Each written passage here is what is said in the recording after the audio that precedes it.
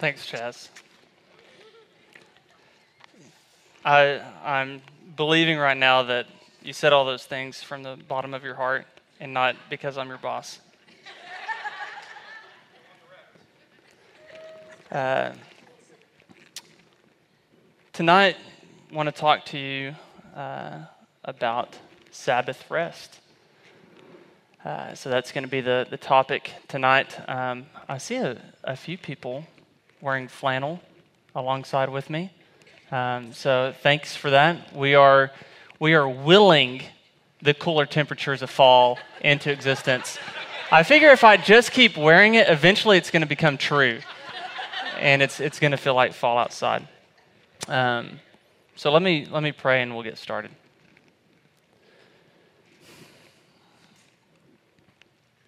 Father, I thank you for your goodness. I pray that every day we would live in the light of your love. With every breath that we take, that we would be mindful of your faithfulness to us. That in every circumstance, every situation, that we would be thankful. And that we would learn your way, your rhythms of rest. I pray that you would help us tonight. In Jesus' name, amen. Amen. There's a statement that Pastor Jacobs made at least once, maybe a couple times, and he's talked about, I'm actually going to bring this up here if that's okay. He's actually talked about, he's thrown this stat out there that for the first time in 100 years, we are seeing the life expectancy in the U.S. decline at a rate that we haven't seen in 100 years. We've gone 3 consecutive years with the life expectancy in the U.S. declining. The last time we saw the life expectancy declining in this way was whenever, it was during the time era that World War I and the Spanish influenza were both happening. That's significant. Okay, so don't rush past that. That's significant. And some of the things they tell us about, the things that are increasing are drug overdoses and suicides. Drug overdoses and suicides are increasing significantly and are attributing to why our life expectancy is decreasing. And we're seeing depression, anxiety, suicide, all of these different things. We're seeing them run rampant, and it's not. Christians don't seem to be immune to this either. They are experiencing challenges along these same lines, and just within the past 10 days, many of you may have seen, but there was a pastor in California of a fairly large church that was an advocate for mental health, that was a father of 2 children, that killed himself, took his own life. Before you rush to the problem solving or trying to cope with hearing that by saying what's wrong with him, what would lead? Just feel that for a minute. Someone who is leading a church, who is an advocate for mental health, who was a husband and a father of 2 young children, came to the place to where the only option seemed to be to end his life.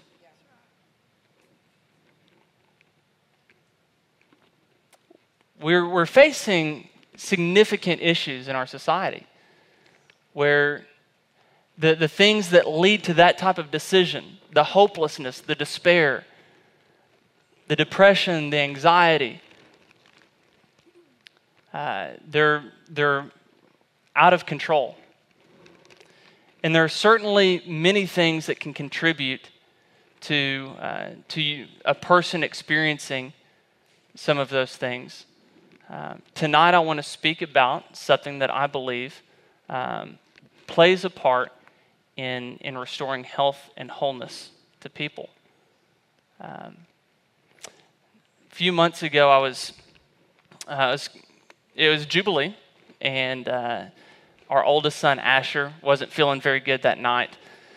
This was either the second to last night or the last night, and by then, if you have small kids, Jubilee services start at 7, and their bedtime is 7. Our kids' bedtime is 7:30. Well, ideally, it's 7:30. We start the battle at 7:30.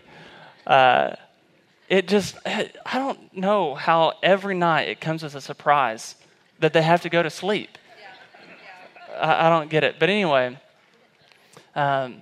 so it's, he's not feeling good. He's running a fever and all that stuff. And so I'm carrying him out to the car because I think he's asleep.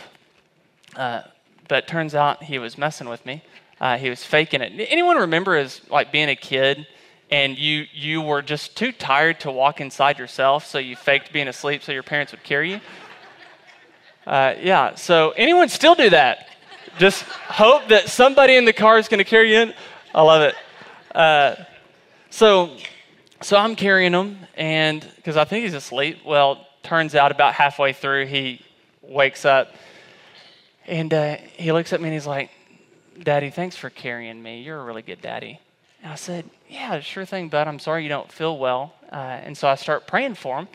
And so I just start speaking life over his body and healing and wholeness. And I start rebuking the fever and the sickness. And I'm just going for it. And once I'm done, he goes, I know what's wrong with me. And I said, "Awesome breakthrough. Like, tell me, word of knowledge, so I can go for it, so I can rebuke this thing." And he looks at me and he said, "I'm tired." I think sometimes we ask God to heal us of things that are symptoms. We're asking and we're believing for God to heal us of things that are actually symptoms of us violating the Sabbath. So we're asking and we're believing for God to take this anxiety, this depression, these things that we're dealing with. We're asking Him to heal us and restore us. And we even, we may have these moments, these spurts of breakthrough where we feel whole and we feel healed. But if there's a root cause at work, and it's the fact that you're not resting, and that you're not keeping the rhythm of rest in your life, and you keep violating that,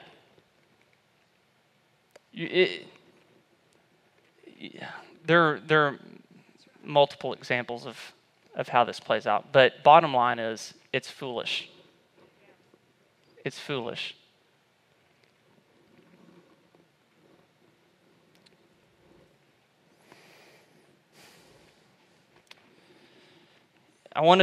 We'll go to Exodus 20 here in a little bit. Actually, we'll just go there now. Exodus 20. Oh, it's going to be up here. Praise God. So this is, I want to say the 9 commandments, but I'm not going to do that because that would probably be a little too much for now. So I'm just going to go with the 10 commandments. This is where the 10 commandments are. And we get to the 4th commandment, and it says this. It says, "Remember the Sabbath day to keep it holy. 6 days you shall labor and do all your work. But the 7th day is a Sabbath to the Lord your God. On it you shall not do any work, nor should your son or your daughter, your male servant or your female servant, or your livestock, or the sojourner who is with you, or who is within your gates. For in 6 days the Lord made the heaven and the earth, the sea and all that is in it, and rested on the 7th day. Therefore the Lord blessed the Sabbath day and made it holy." How many of you would agree with me that murder is wrong. Okay? How many of you would agree with me that lying is wrong? Okay? That adultery is wrong? You've caught on. You guys are smart. They're just keeping their hand up in the back. How many of you know that you should honor your father and mother? How many of you know that you shouldn't take the Lord's name in vain? All of these things are wrong. You shouldn't worship idols. And the list goes on and on. But why do we think it's okay to violate this? We may know about the 10 Commandments, but we live as if there's only 9. We totally disregard, ignore, and violate the Sabbath. And you may be saying to yourself right now, well, brother, that's the law. That's the law. We're not under the law. You didn't have that same opposition whenever I threw out that we shouldn't kill one another. So at that point, it may be legitimate. You may honestly have thought through this, but it may also be a defense mechanism for you coming to an understanding of you've missed something, or there needs to be an adjustment made in your life. So just before you throw stuff at me, hear me out. Jesus, so I will hit on the fact that this is in the law. Jesus summed up all of the law and the prophets into 2 things. Love God and love people. That's what the aim is in this. The objective, the heart behind it, is to arrive at loving, setting a day aside, ceasing from work, so that you can be present to the people around you, and so that you can be more present to God. In Genesis 2, in Genesis 2, everything that in the 10 Commandments, it references the Sabbath day originating here in Genesis 2. And God, this is at the end of creation, and God has created the world and everything in it. And at the end, we have this. Thus the heavens and the earth were finished, and all the host of them. And on the 7th day, God finished his work that he had done, and he rested on the 7th day from all his work that he had done. So God blessed the 7th day and made it holy, because on it God rested from all his work that he had done in creation. This is where we find this idea of the Sabbath. It originates in Genesis 2. We see it again in the 10 Commandments, and we'll see it again in another spot here in a little bit. But what I want you to see, and why I referenced here, is because this is something that God has going on in the midst of a perfect world. In the midst of a perfect creation, you see this aspect of rest.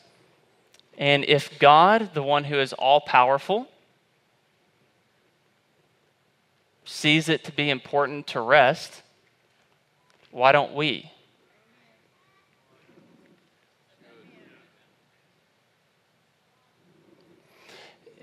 An interesting note there, and we won't get into this, but that day never ended, if you notice. The day of rest never had a conclusion. So the aim of the Sabbath, the objective, why I think it's important for us to take it seriously, I mean, outside of the fact that God commanded it, thanks, Pastor Lee, is this, that the rhythm of our week, the rhythm of our life, should mirror the rhythm of God's good and perfect creation. 6 days, God labored. He created. He gave everything he had into something, and then on the seventh day, he rested. I think it's important for us to pay attention to that and to also now mirror our lives in that same way. The Sabbath is a day to cease from our labor, cease from our work, and delight ourselves in the Lord. Cease from labor and delight ourselves in the Lord. I think one of the reservations we have with the Sabbath is that we see it as more of a rule to follow than a gift to receive. I want to share something, part of Scripture tonight that illustrates that the heart of the Sabbath isn't a hard-nosed rule from God to keep just because He likes making up rules, but it's actually a gift from the Lord, and so we're gonna dive into that. So we're gonna go to Exodus chapter 16. This again also is before the introduction of the law.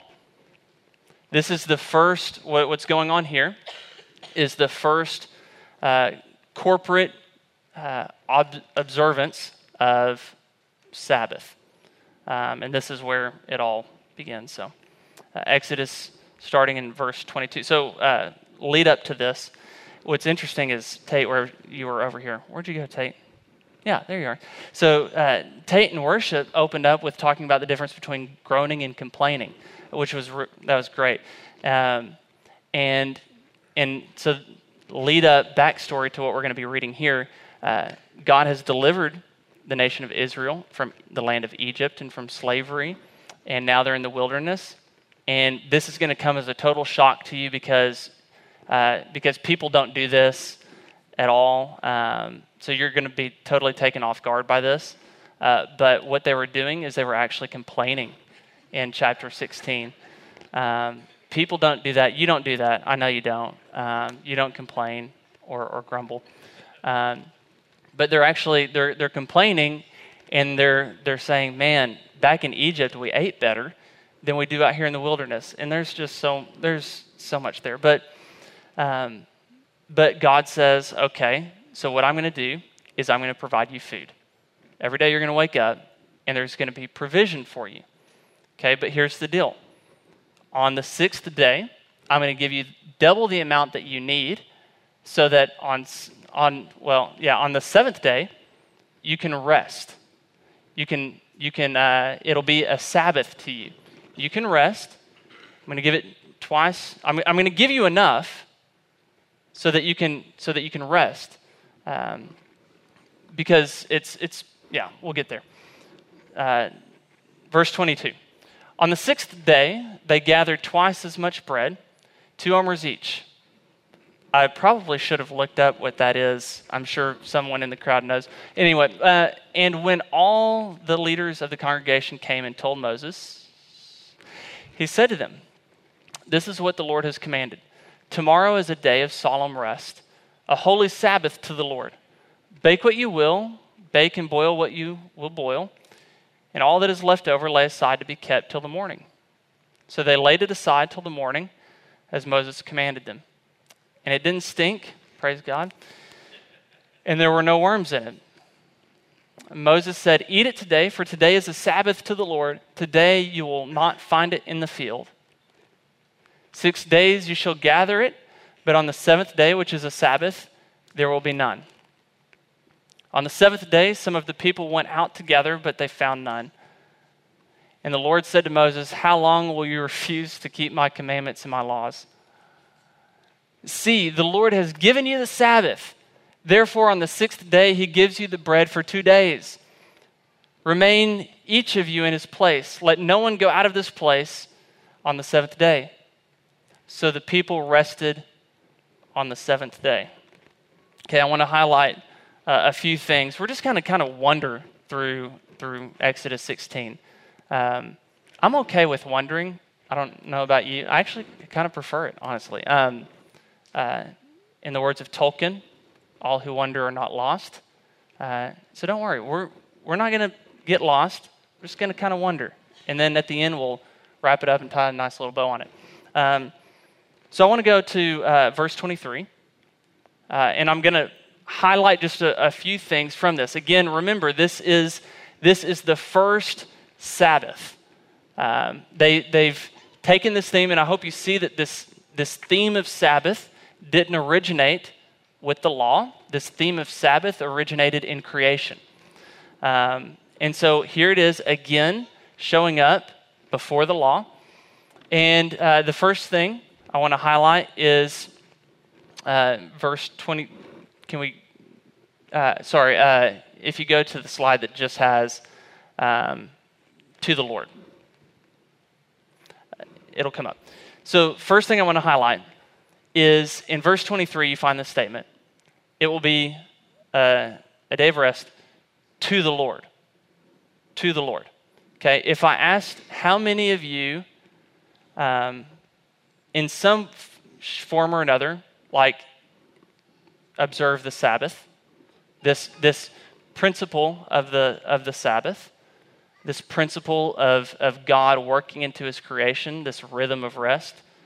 If I asked how many of you observe it, odds are not many, just based on conversation that I've had with other believers.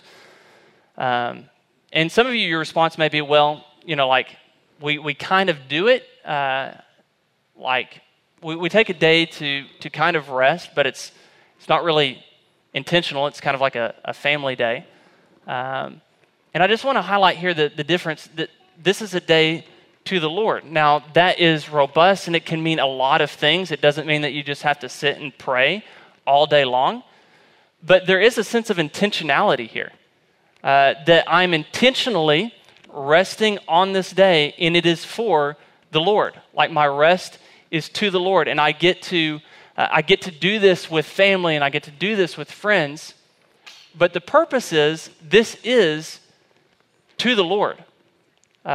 So there's a sense of intentionality behind it. So I think that's important. I think there's also an important difference between, this comes with the intentionality, but there's a difference between resting and crashing. Okay? I think a lot of us know how to crash, but we don't know how to rest. Because typically crash doesn't happen on a rhythm. Crash, I have limits. We have limits. When I was younger, I didn't believe that. I thought I could just go nonstop. And I remember my dad telling me at one point, son, you're burning the candle at both ends.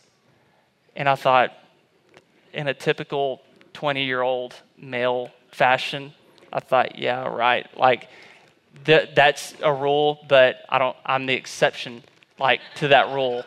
The arrogance of young men is comical. But we have limits, and Sabbath will come to you one way or another. Rest will come to you one way or another. It can be in rhythm, and it can be healthy, or you can crash. And what I mean by crash is like you go, and then you are a vegetable for a week. You're totally fried. And we see the same concept at the end of 2 Chronicles. This isn't in the notes or anything, but at the end of 2 Chronicles, you see this interesting thing where the nation of Israel is taken into exile. And what's crazy, I want to read it to you.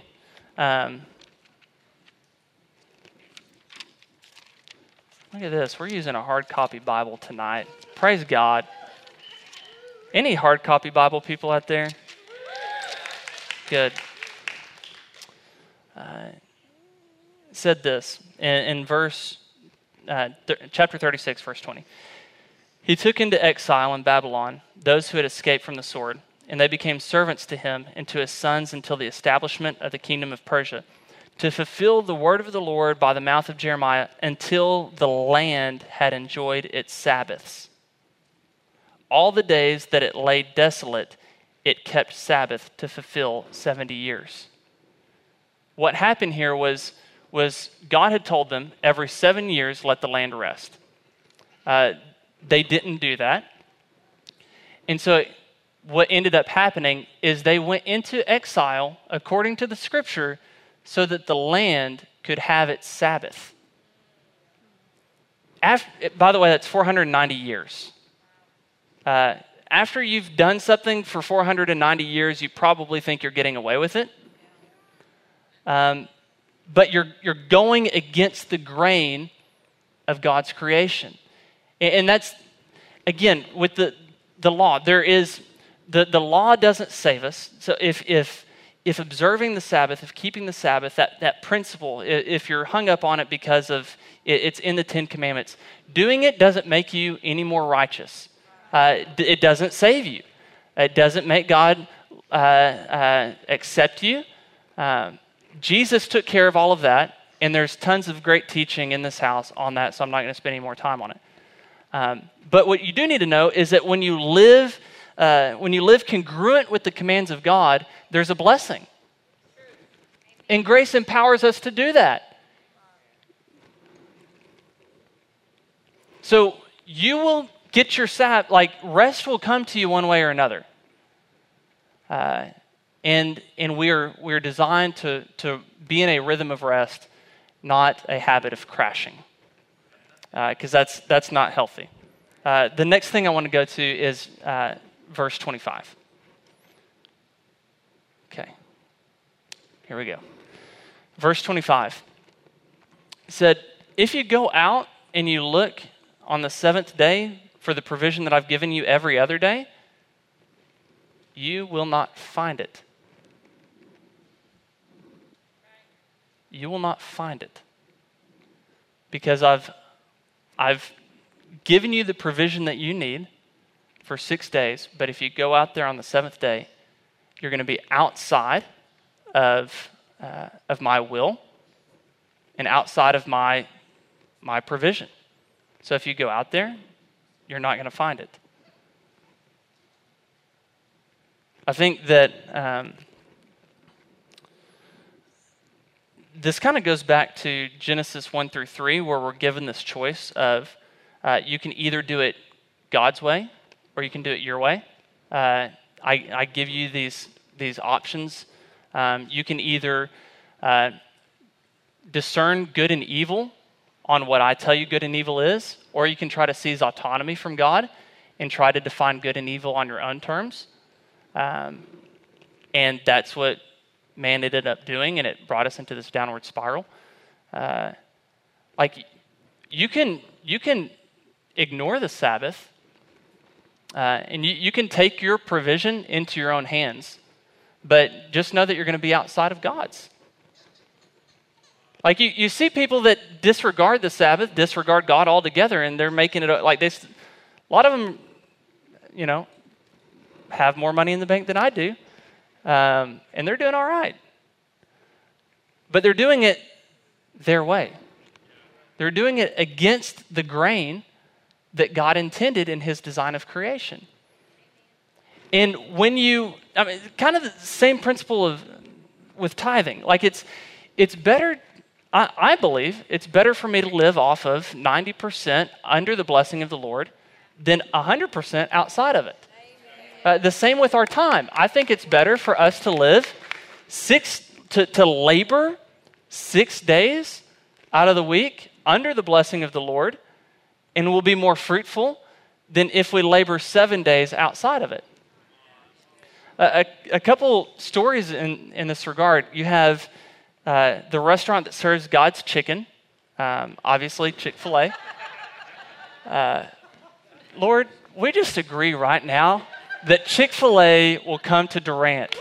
Amen. Man, as a parent, I want that. This as a person, as a human, I want that fried chicken. Okay. But you see, Chick-fil-A, okay, they're closed on Sundays. Sundays are the most profitable days for fast food, or there's a technical term for that, a quick service restaurant or something like fast food. Sundays is the most profitable day for fast food restaurants.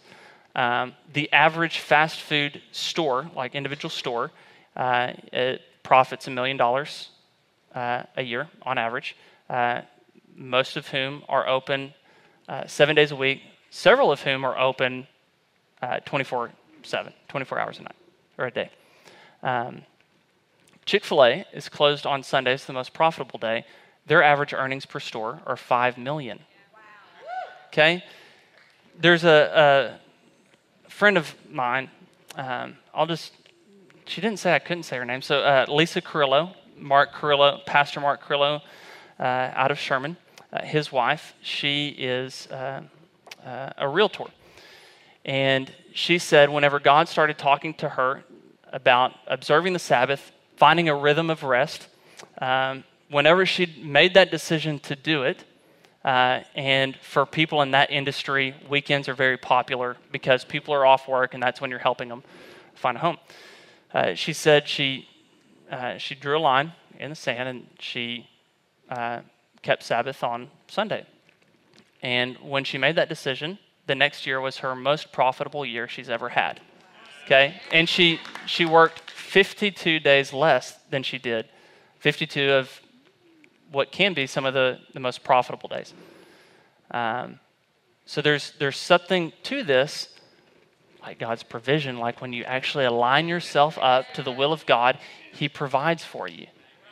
And it's something to say, and I get it. This was honestly one of the hardest things for me in my Christian walk was to hand over the job of providing for my family and myself to the Lord. Like I know that's like I partner with God in that, but whenever I let Him take the reins, that was terrifying. And one of the last, like probably the last area of my life that I had to fully surrender to God. It took me a while because I wanted to control my own destiny. I wanted to control the way that I went. And when you know it, when you give it over to God, it's actually better than when you have it. Shocker. So you can go out, but He tells them, you won't find it. You won't find it. Verse 27. On the seventh day, some went out, but found none. Okay. So these are the same people that walked through the sea that split so that they could be delivered, okay? And so God comes and tells them, hey, I'm going to give you twice as much on the sixth day so that you don't have to go out on the seventh day. But yet, some still go out. And at the surface level, it's like, you may just write that off as dumb. Like, they just don't get it. Like, maybe they're just too dumb to get it. But I think there's something deeper at work here. And that's this, that they weren't satisfied with enough. If God gave you enough, would you be okay with it? Now, when you hear the word enough, this is a good test. Because whenever I hear the word enough, I think just barely enough. Enough is enough. Like it's not more than, it's not less than. Enough is enough. And God's resources, His grace is inexhaustible. You're never going to come to a place to where God isn't enough, that your needs are actually too much for Him. So do you actually believe that enough is enough? Or even if you were given enough, would you still want more?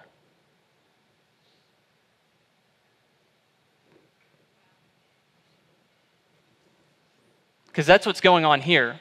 Although they had enough wasn't enough to them.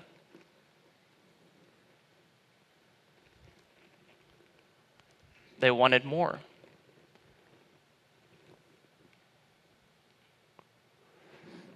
The way that we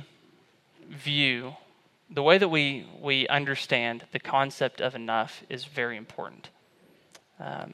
Because when we come to verses like 2 Corinthians 12, and the Lord says, "My grace is sufficient for you." Now, if you hear sufficient as just enough, like just barely enough, like you barely made it in, we're scraping the bottom of the barrel here to help you out, that totally changes the way that you interpret that. In the way that actually, it's one thing on how you actually interpret it, it's another thing on how it actually plays out in your life, which is the more important thing. Because if you read that and your understanding of enough is like, enough to God is inexhaustible, in whatever situation I'm in, I will have enough, and I can quench my thirst, my greed for always wanting more, then you can read it properly and know that His grace isn't just barely enough. It's enough. It's enough. And I'm done with that part. Not done. You guys thought you were getting off the hook? Not yet. Nice try. That's a whole message in and of itself. Let's go on to the next one. The Lord has given you the Sabbath. So heading into Exodus 16, I said one of our hesitations. Did I actually cover that last one? I did, right? Yeah. Also, can we go back to 27 real quick? In Deuteronomy chapter 5, the Ten Commandments are listed again in that chapter. But something is added to the commandment on keeping the Sabbath. By the way, it's the longest of all the commandments, whatever that means to you. But something's different. He adds something different in Deuteronomy chapter 5. And he adds that, remember, because he's talking about keeping the Sabbath, not working. He said, remember that you were once slaves, but I've called you out. See, it's the slave, contextually, it was the slave who never got a break from work. Not royalty. And you and I are no longer slaves, but we have been adopted into the family of God, to whom we are sons and daughters of the Most High God. So we don't have to be a slave to toil, because at that point it's no longer labor, it's toil, and labor and toil aren't the same thing. That's another thing. Sorry, 29. Toil wasn't introduced until after the fall. A guy by the name of Abraham Joshua Heschel says this, that labor is a gift of God, toil is the misery of man. Now let that sink in. Verse 29, the Lord has given you the Sabbath. At the beginning of this, I said that one of our reservations with the Sabbath is that we see it as more of a rule to follow than a gift to receive. The Lord has given us the gift of the Sabbath, this day to which he says, because you realize that he could have made a 6-day week? Could have made a 6-day week, but he didn't. Why? Because just as there's night and there's day, there's that daily rhythm of rest, just as there are seasons. There's spring and there's winter. There's also this weekly rhythm of rest that apparently God thinks is important and probably designed us to live in that rhythm. So it's a gift. It's a gift. So now we get on to the practicals, because for all the pragmatists in the crowd, that's what you've been wanting. So let me go through some practicals on the Sabbath. Start somewhere, okay? Whenever God started talking to me about the importance of the Sabbath, I literally did not have a half day available. And as I'm like trying to go through to find out like, okay, God, why? Like I need to, this is important, but I just can't find the time. It's like, well, why do you think I'm emphasizing it to you? Yeah, bonehead. So maybe where you're at right now, maybe because that's okay. Let me also throw the caveat. It's not because the expectations and the demands on me set forth by my employers here were caused me to do that. So let me clarify that. Maybe because of your work schedule and you're working, you're trying to make ends meet. Maybe you work 7 days a week. And maybe you hear this and you think, like, I'm doomed to violate God's will for the rest of my life. What I would encourage you to do is just start somewhere. Start somewhere. Find a few, if you only have a few hours, start with a consistent few hours. If you have a half day, start with a consistent half day rhythm. Ideally, it's full day, from sunset to sunset, because that's how days work. Like a day in the Hebrew concept was day started with sunset, because that's how creation went.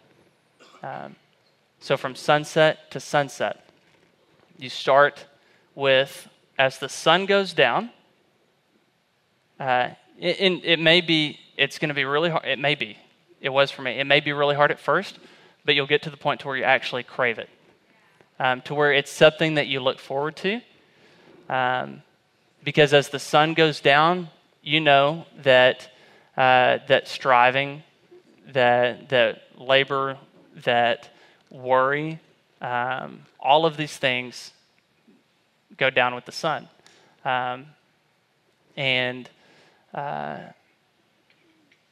So start somewhere. Things to avoid, which I think is more important than and more specific than the things that you do, but the things you avoid. Work. Whatever that is for you. I don't answer emails on my Sabbath. I don't think about work, which was the hardest thing for me. Like, my first attempt at Sabbath was a half day. My first attempt, before I got 15 minutes down the road, I had 3 phone calls, and I was already thinking about work. And I realized what I did with my downtime was that I just thought strategically. I always felt like I was behind, and so whenever I actually didn't have anything to do, I'm like, whew, good, now I can finally catch up on all of the mental work that needs to be done on how we can get ahead and what we need to do next. So I realized that even whenever I wasn't working, I wasn't resting. So things to avoid: work, whatever that is for you, cease from it. And again, this isn't like, I hope you heard that there is a heart behind this and a principle behind it that God set forth that I think is important to us. But what we have to understand is that we are not slaves to the Sabbath either, okay? In Mark chapter 2, Jesus mentioned this. He said that the Sabbath was made for man, not man for the Sabbath. He said that I'm Jesus, he said, and the Son of Man is Lord even over the Sabbath, okay? So just be aware of that. So here's the one that's going to sting the most. So here it goes. But this is anyway. I'm just going to throw it out there. But something to avoid: commerce.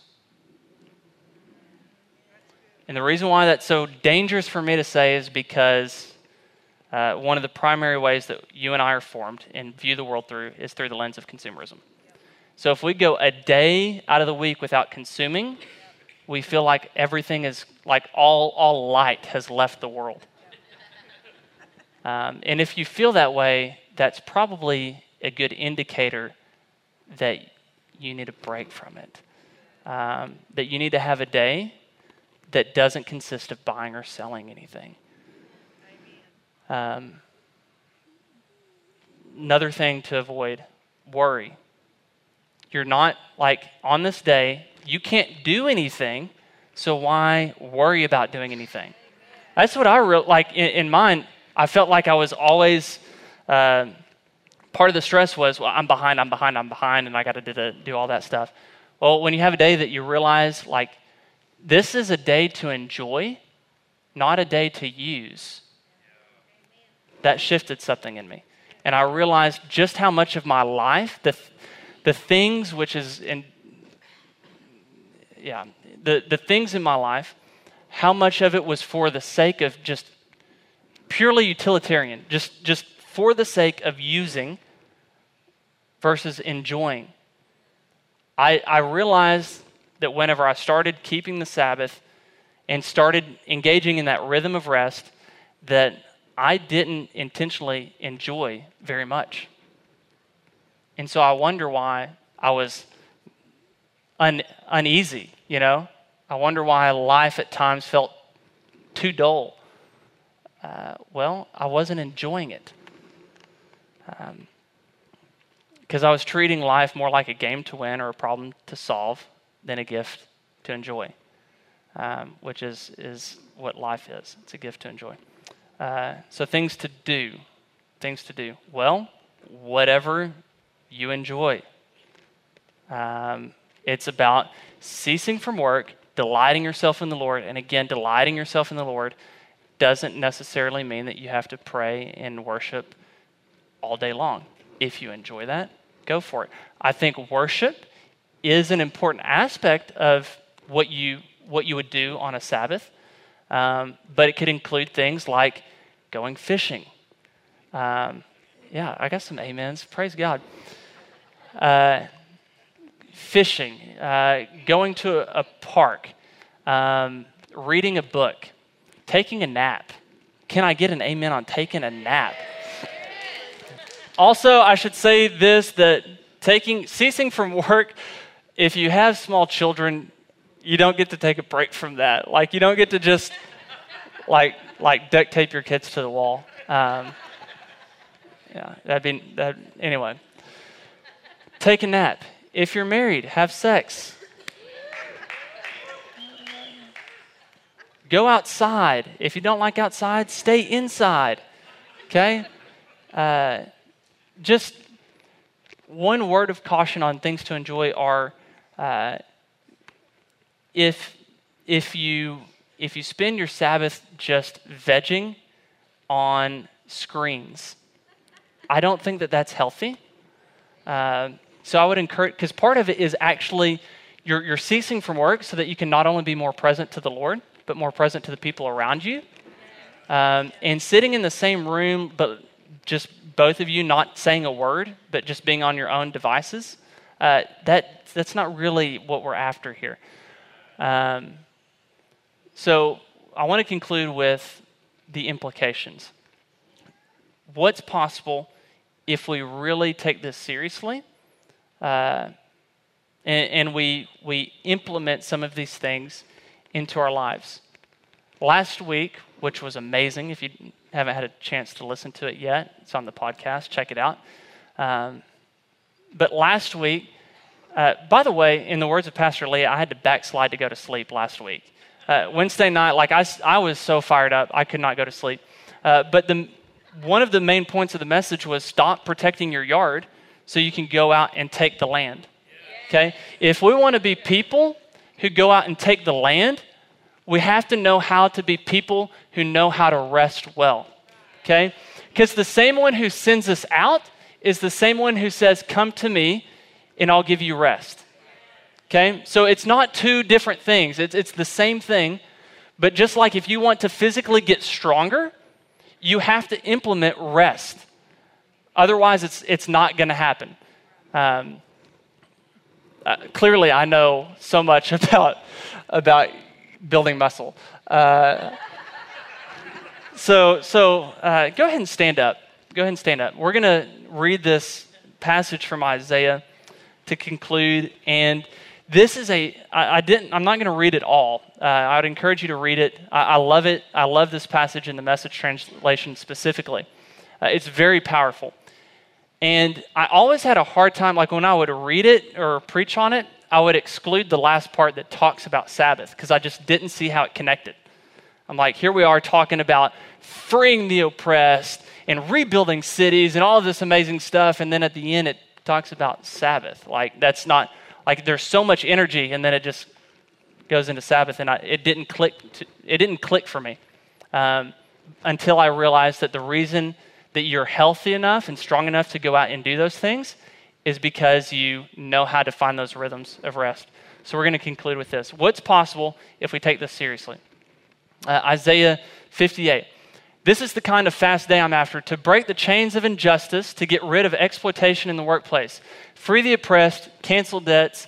What I'm interested in seeing you do is sharing your food with the hungry, inviting the homeless poor into your homes, putting clothes on the shivering, ill-clad, being available to your own families.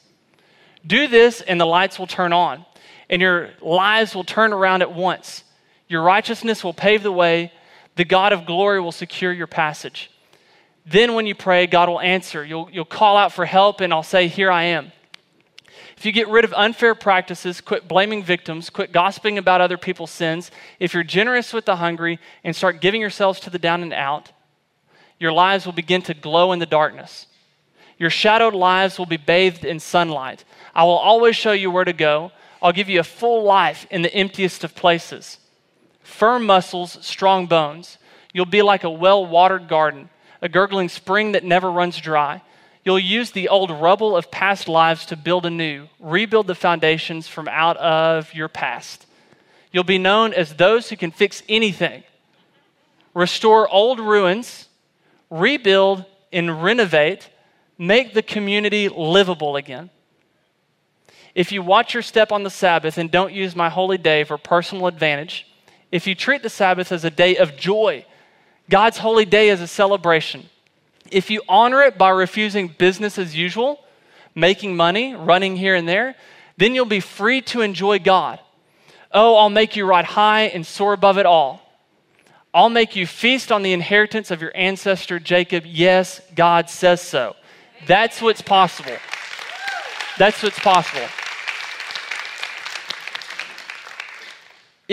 If you are, if that spoke to you and you are going to commit to do something, I just want you to raise your hands, and we're going to pray, and we're going to end.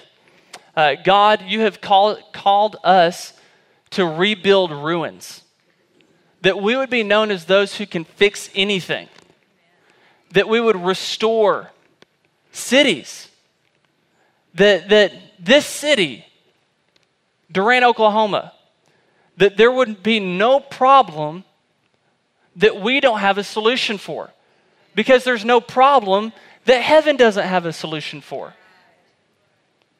That we would be the kind of people that free the oppressed, that we see freedom take place, freedom from addiction, that people who are worn out and they're tired and they're running to drugs or alcohol and these different things to try to satisfy their needs and their desires. God, I pray that your holy rest would come upon them, that they would find rest in Jesus, that they would cease from all striving. And God, that we would be known as people who work hard but know how to have healthy rhythms of rest. In Jesus' name, amen. Amen. Awesome.